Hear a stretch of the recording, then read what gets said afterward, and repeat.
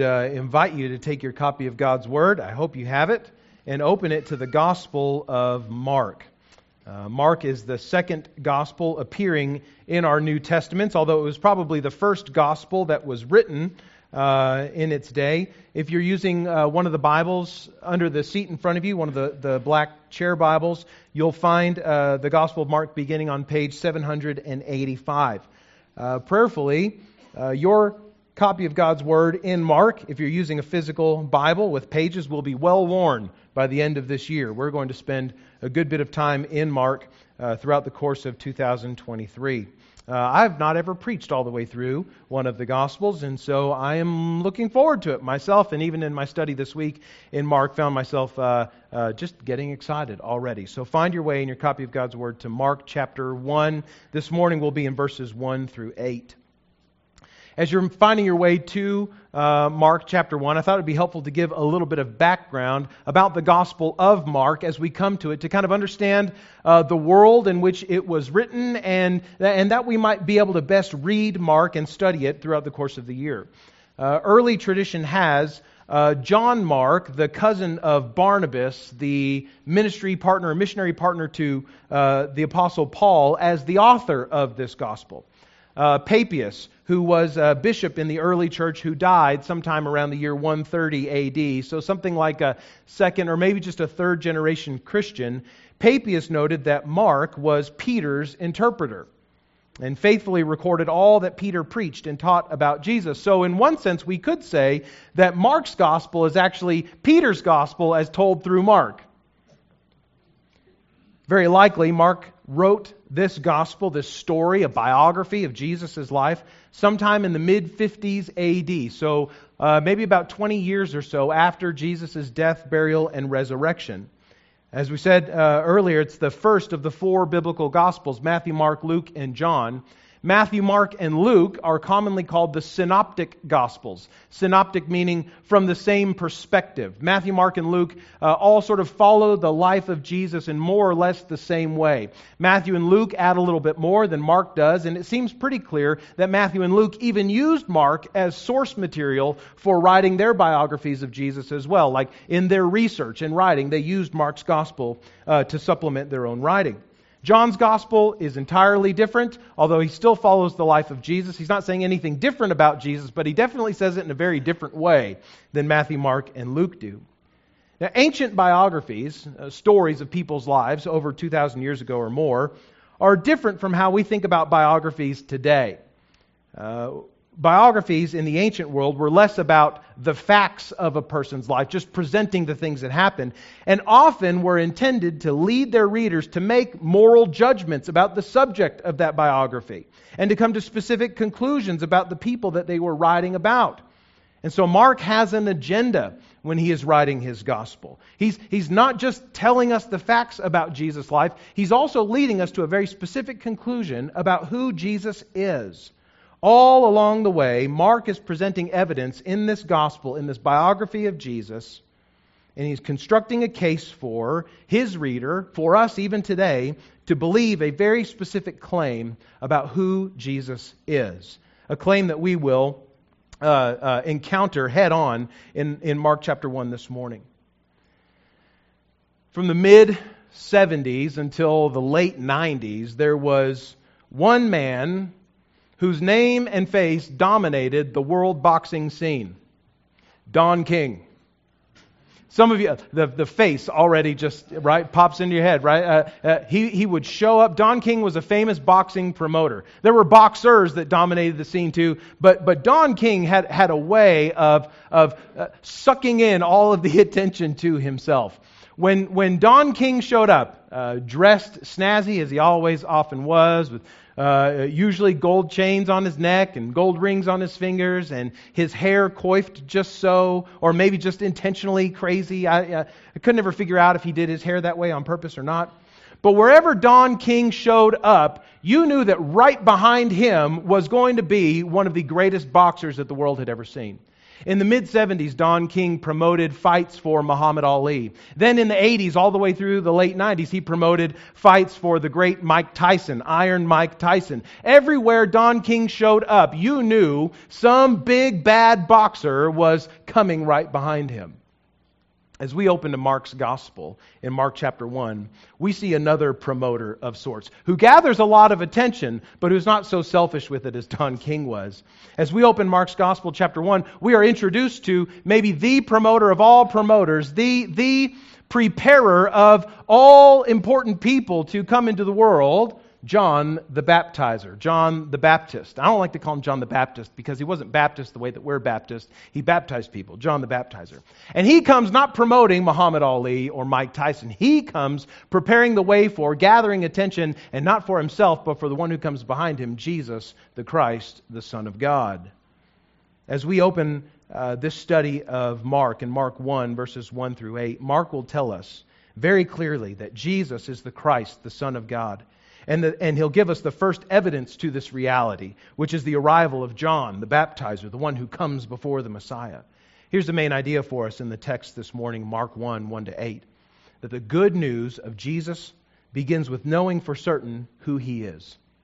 The good news of the gospel of Jesus begins with knowing for certain who He is.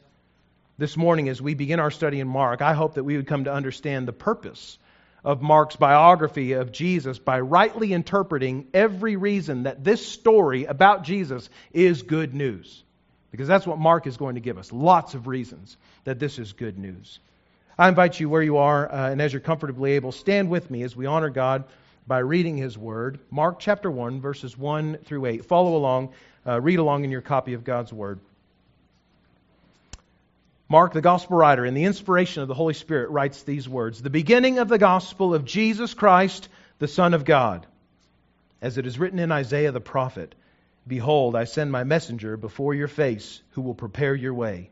The voice of one crying in the wilderness, prepare the way for the Lord, make His paths straight.' John appeared, baptizing in the wilderness and proclaiming a baptism of repentance for the forgiveness of sins. And all the country of Judea and all Jerusalem were going out to him and were being baptized by him in the river Jordan, confessing their sins. Now John was clothed with camel's hair and wore a leather belt around his waist and ate locusts and wild honey.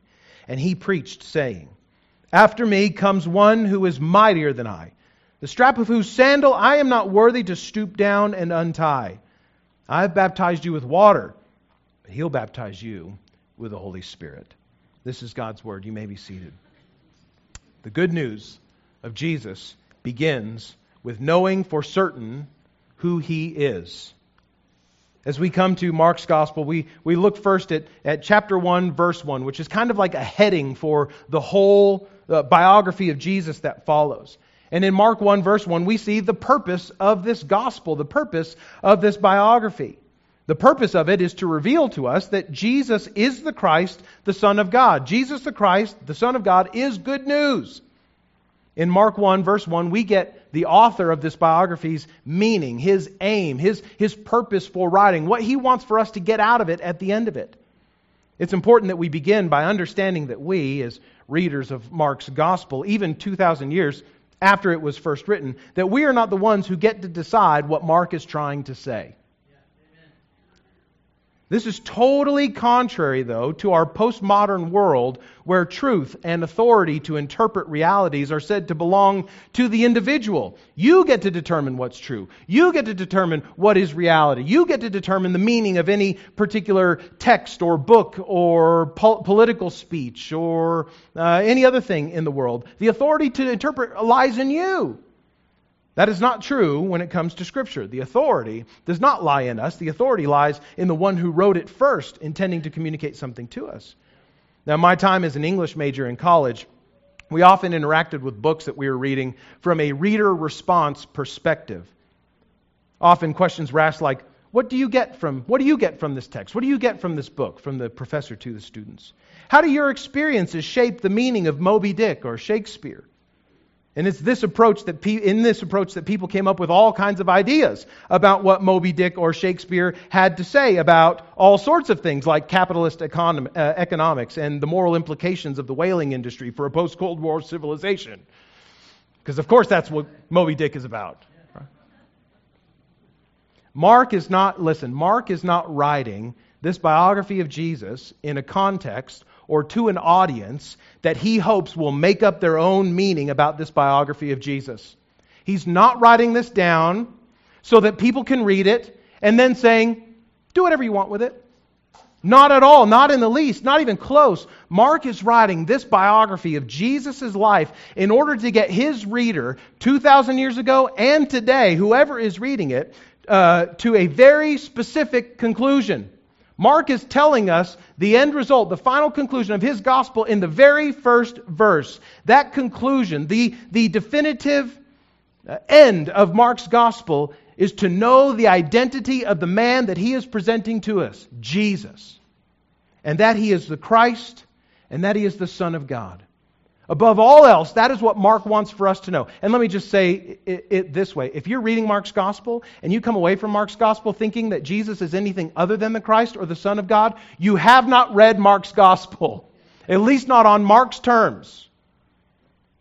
Mark tells us this is the beginning of the Gospel, the beginning of the good news of Jesus, Christ, the Son of God. The first thing that Mark tells us about who this Jesus is, the first conclusion that we should make, is that Jesus is the Christ. This is the first claim and aim of John Mark, the Gospel writer, that Jesus is the Christ, that Jesus is the Messiah.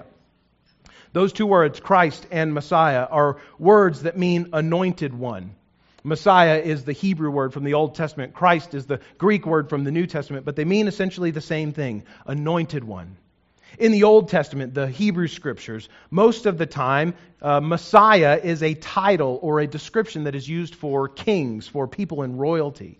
But beginning with David, the King David, all the way back in 2 Samuel chapter 7, we begin to see a growing anticipation of a king, of an anointed one, of a Messiah who will not just reign for a little while, but who will reign forever.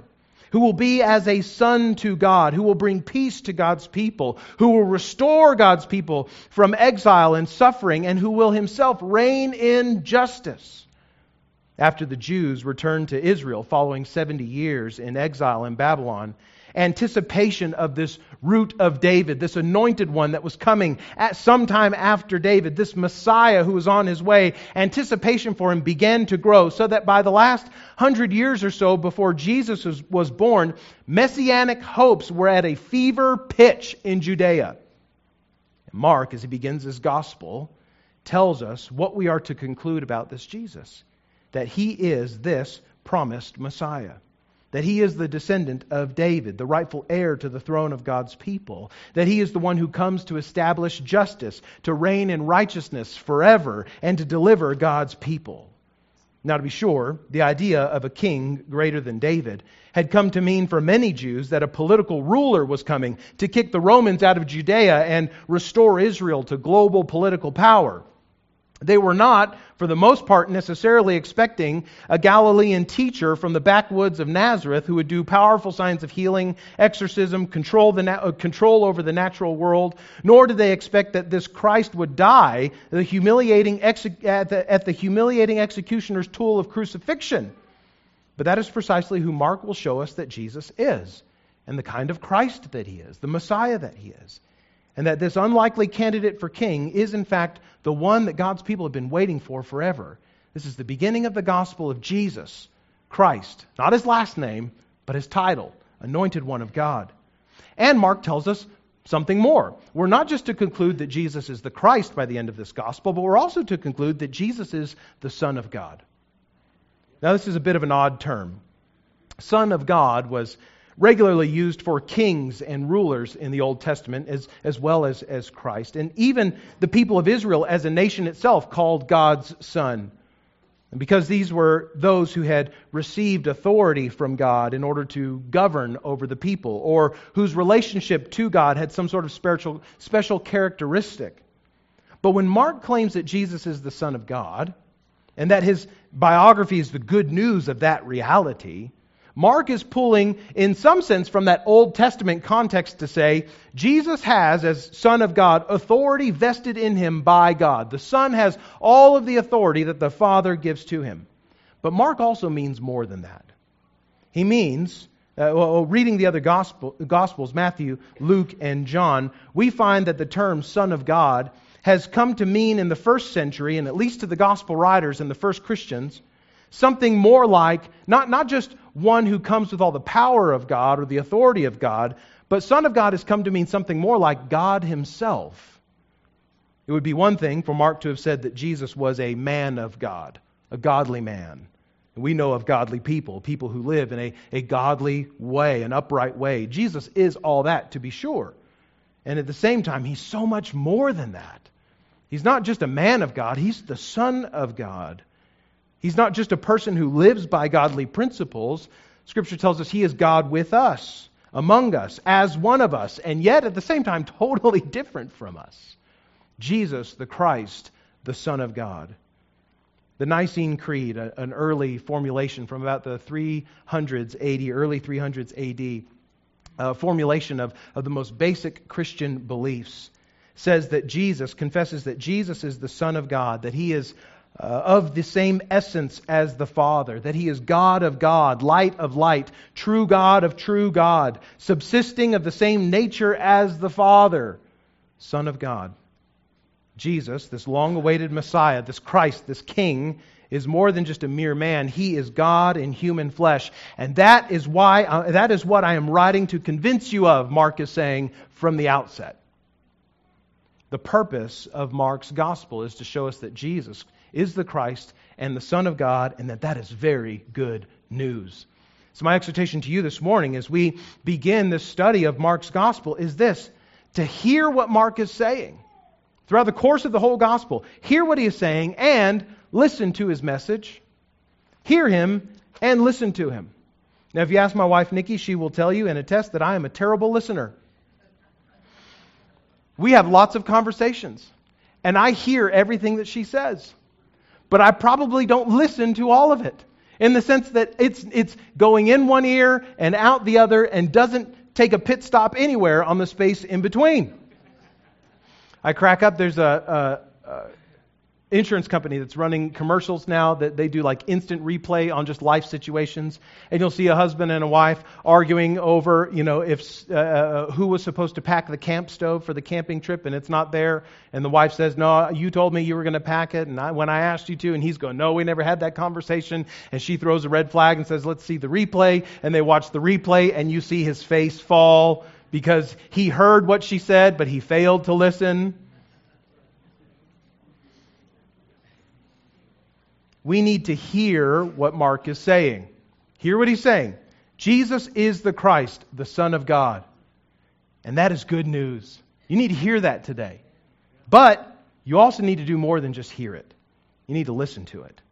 We need to take this truth and tuck it away in the core of our hearts. We need to consider it. We need to know it. We need to know what this truth requires of us. And then we need to be obedient to it. Don't just hear Mark. Listen to him. He's told us what his message is. Listen to it. John gives us in verse 1 of his gospel the purpose of his gospel. And then he jumps right away into the action. Mark's gospel reads a lot like a comic book. I mean, it's just frame after frame of action, and he moves quickly. Now, Matthew and Luke begin their gospels with the birth of Jesus. Mark skips right over that and gets to the good stuff. He goes from the purpose to the preparer, who is John the Baptizer. I'll most commonly call him John the Baptizer, because he wasn't necessarily a Baptist in the way that we're Baptists in terms of the theological convictions we have as Baptists, although I like to think he probably would have agreed with us. Nevertheless, he's more a baptizer than he is a Baptist. What do we learn about John the Baptizer? Well, we learn first, as Mark tells us, that he was prophesied. It was told that he was coming, that a preparer was on his way. This is the way that Mark introduces John, as the one prophesied in Isaiah and also Malachi. Malachi chapter 3 verse 1 is the source, the citation for Mark chapter 1 verse 2. Mark tells us that this citation in verses 2 and 3 comes from Isaiah, but he's making a broader claim to the whole of the prophets in the Old Testament. Verse 2 is from Malachi 3:1. Verse 3 is from Isaiah 40 verse 3. Interestingly, in both Old Testament prophets, where these words come up, or these declarations come up, behold, I send my messenger before your face who will prepare your way. The voice of one crying in the wilderness, prepare the way of the Lord, make his path straight. In both of these Old Testament prophecies, when God speaks through his prophet saying that a proclaimer is coming, a preparer is on the way, the one who comes behind the preparer is God himself in both instances. Every expectation was that when this preparer comes, that he comes announcing God himself. He doesn't come announcing a new good teacher. He doesn't come announcing a new religious movement. He doesn't come announcing a better way to live. He comes announcing God himself. And more than that, we learn about where John prefers to minister and how he prefers to dress himself. His location and his outfit are biblically significant. We find that John appears in the wilderness, as Mark tells us. His attire, first of all, let me go to attire first and then his place. His attire is camel's hair and a leather belt. And his camel's hair and a leather belt is not just a fashion statement. When we read that, we go like, man, this dude was something else. But he's wearing the same sort of clothing that the great prophet Elijah wore and was described as wearing in 2 Kings chapter 5. John knows what he's doing. He's fashioning himself as one to be listened to. He finds his ministry location out in the wilderness, away from the city of Jerusalem, in order to identify his movement, his ministry, what he's preparing the people for, with the place where God met with his people as he delivered them from slavery in Egypt and met and guided and cared for his people in the wilderness for 40 years, forming them to be a people for his own possession before taking them to the promised land. And so John comes looking like a prophet in the place where God intentionally prepared his people in the past. And now he comes in the spirit of the prophets to the place of the people's first formation to proclaim the message that the Lord is on his way, that God is just behind him. John was prophesied by the Old Testament, anticipated by Old Testament prophets and prophecies. And we find that he prepared the way through a baptism of repentance. This is how John makes people ready for Jesus' arrival. The way that John prepared the path is significant. He didn't merely announce that Jesus was coming, that the Christ was on the way, but he devoted himself to getting the people ready. So he's not just a herald, he's also one that's working with the people to help them to be prepared for Christ's arrival. Out in the wilderness, away from the temple in Jerusalem, John proclaimed that forgiveness of sins doesn't come through ritualistic sacrifice like it happens often in the temple, but through heartfelt repentance of sin. And John's not saying that the sacrifices in the temple don't matter, but what he's saying is that it is a heart of repentance that gives the sacrifices in the temple any significance whatsoever.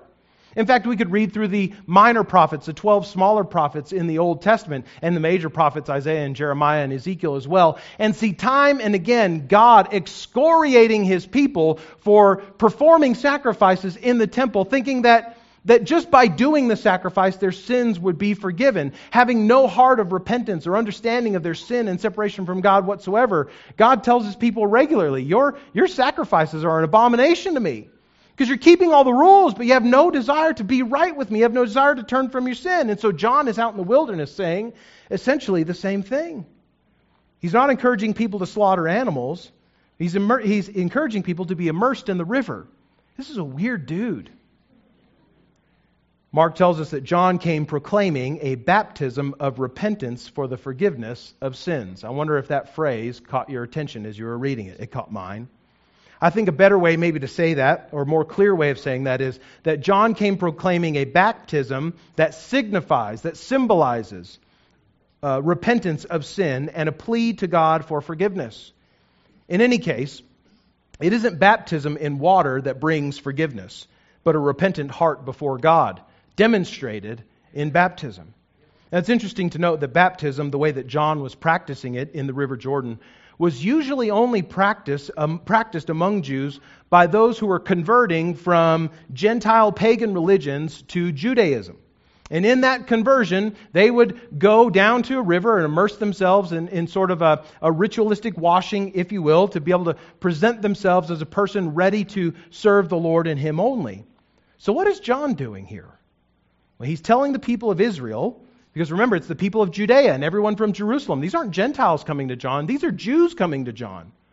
John is saying to the people of Israel that their birth into the people of Israel counts for nothing when it comes to forgiveness of sins. He's saying your ethnic heritage affords you no special privilege when it comes to forgiveness, but that everything that is necessary for a Gentile convert is necessary for an Israelite too. The way to receive forgiveness is not to be born an Israelite, but to confess your sin to God and repent. Confession of sin, repentance, faithful worship of God only, that is the way to right relationship with Him. So John is prophesied by the Old Testament. And he comes preparing the way by proclaiming a message, the Christ is coming, and preparing the people to receive Him. And all along the way, John is pointing to one who is greater than him. Here we see that John was fully aware of what his role would be in life. Not to be the guy, but to point to the guy. As we saw in the early chapters of Luke's Gospel during our Advent season in Christmas, even John's parents, Zechariah and Elizabeth, knew that this would be John's primary service to God, that he would be the one crying in the wilderness, preparing the people for the Lord's arrival. The way that John says it here is, "After me comes one who is mightier than I, the strap of whose sandal I am not worthy to stoop down and untie." John knows he's not the dude. He's just come to point everybody to the one who is.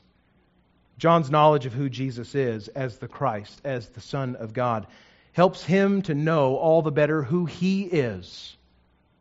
The sinless, divine nature of Jesus the Christ, John's own relative too, because his mother and Jesus' mother were related.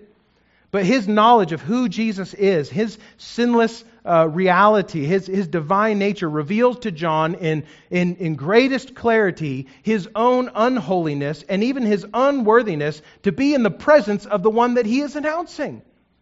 The one who's coming behind me, I'm not even worthy to take the place of lowest servant in His house, to stoop down and untie His sandals. That's how great He is.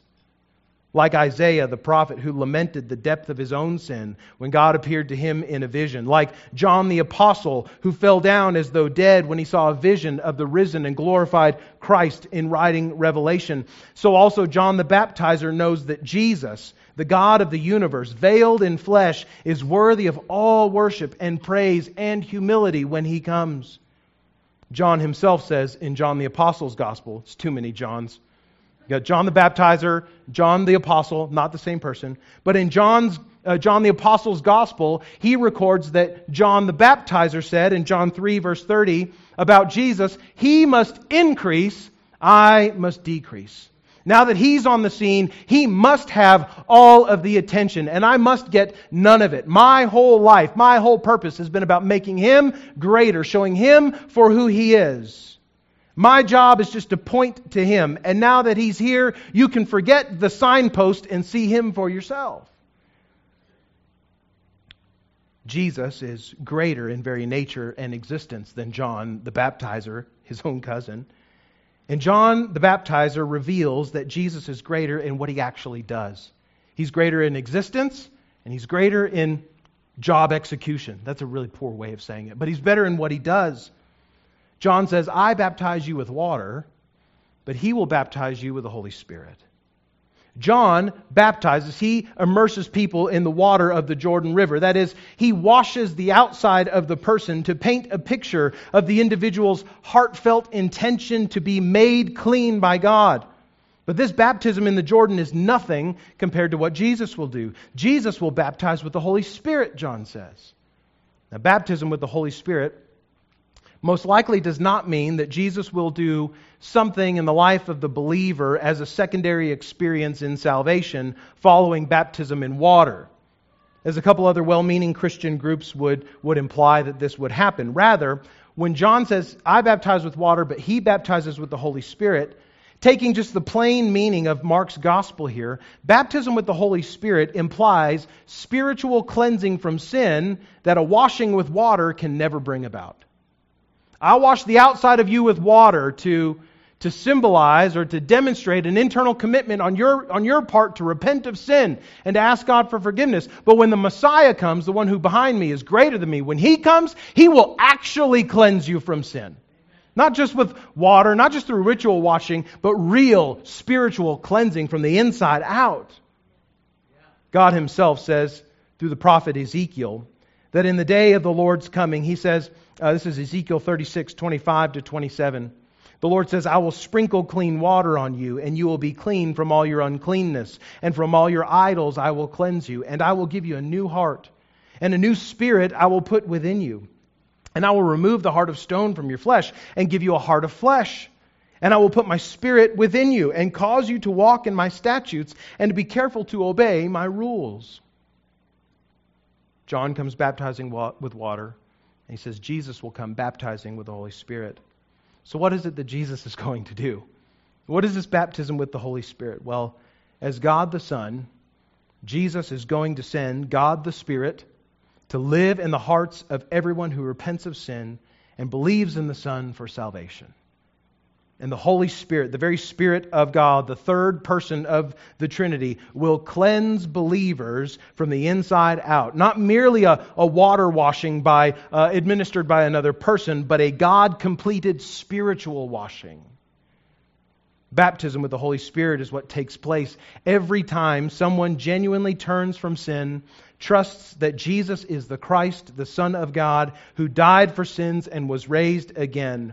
To these who believe Jesus this way, to these who believe, who not just hear but listen to and respond the right way to Mark's gospel message, God sends the person of His Holy Spirit to live in their hearts, to wash away the guilt of sin, and to empower them to live holy lives. Mark in his gospel gives us the purpose. I'm writing to tell you about the good news of Jesus, who is the Christ, Son of God. We need to hear Mark's message. We need to listen to it. And then he shows us the preparer, John the Baptizer, who is prophesied in the Old Testament, who is preparing the people, and who points to Jesus, the one who is greater. Seeing this first preparer, this proclaimer, this one who goes before the Messiah. Friends, this morning we need not to just hear Mark's message and listen to it. We also need to hear John's message, John the Baptizer's message, and believe that Jesus is the Christ. Mark has a message in his gospel. And the message in his gospel is directly supported by the message that was proclaimed by John the Baptizer. Jesus is the one who comes to make you clean. The good news of John's message, John the Baptizer's message, is still very good news today, friends. Not only that forgiveness of sins is available, but that God has come in the person of His Son, as He promised, to bring us back to Him. And this He does not by simply snapping His fingers and doing away with sin, but this He does by absorbing in Himself the penalty for our sin, which is death. Jesus, as we go through Mark's gospel, we will find near the end of it, Jesus is executed on a cross for sins He never committed.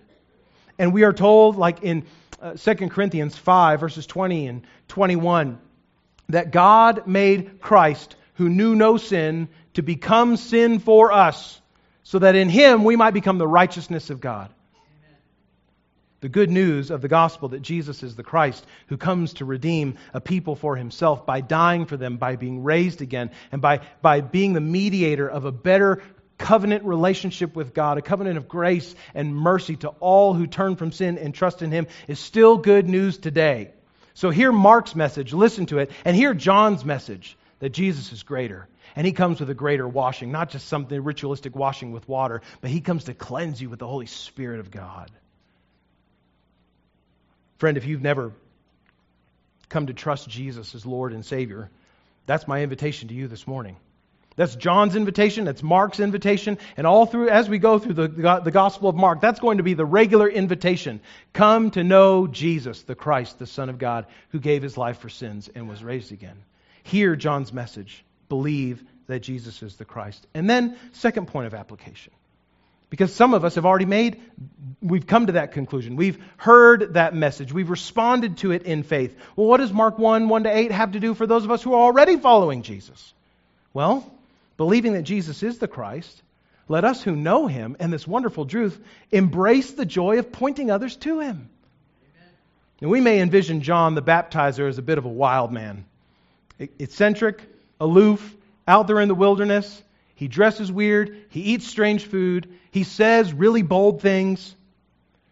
But I see in John the Baptizer a great joy that comes from his conviction that his life's purpose has come to fruition. He has lived his life not only preparing people for the Lord to come, but now Jesus is right there. He knows Him and he knows that He's coming, and he is delighted to call people to faith and repentance. John is not disappointed or hesitant to point people to Jesus. It is his life's purpose, and he is enthusiastically exalting Jesus because all that he knows of who Jesus is. So friend, if you have come to know this Jesus, who is the Christ, the Son of God, who died for sins, was raised again, who gives grace and forgiveness and a right relationship with God to everyone who believes in Him, if you know the reality of being washed with the Holy Spirit, being made holy and righteous to stand before God with a clear conscience, rejoice in that and joyfully point others to Him. What greater news is there? What greater purpose is there in life than to point people to the one who can make them right with God? The good news of Jesus begins with knowing for certain who Jesus is. He is the Christ, the Son of God, and John the Baptizer came proclaiming that message, preparing a people to receive it. Mark has declared to us in the first paragraph or so of his biography of Jesus' life this reality, who Jesus is, and our proper response to Him. So now 2 questions are before us. First, do you know Jesus as the Christ, the Son of God, having received Him as your Savior through repentance of sin and faith in Him? That's question number 1. Have you heard the message of Mark? Are you listening to what John the Baptizer was saying? Have you not just heard the message, but listened to it, received it, believed it? Had your life changed by He who died and was raised again? And the second question, if you do know this Jesus, are you now, today, joyfully ready to point others to Him? The beginning of the gospel of Jesus the Christ, the Son of God, is the good news that the one who was intended and promised to save His people has come. Believe Him. In a moment, we're going to sing a song of response this morning. And I invite you during that time, respond in your heart in obedience to God in whatever way He's calling you. If you need to place your faith and trust in Jesus for the first time, you can do that in your own heart, in your own way, confessing your sin to God, your need for a Savior, and recognizing that Jesus is that Savior, inviting Him, asking Him, submitting to Him as Lord, that He might bring you forgiveness of your sins and make you right with God. If you need help in that way, I'll be standing here at the front as we're responding in worship. Come and grab me. Let's talk together about how you can know for certain that Jesus is your Savior. Maybe today you just need to respond in joyful worship because of who Christ is and what He has done, and as a way of preparing yourself and your heart to leave this place, joyfully pointing others to Him. However God is calling you to respond this morning, as we respond in song, I encourage you, respond to God in faithful obedience this morning. Let's pray.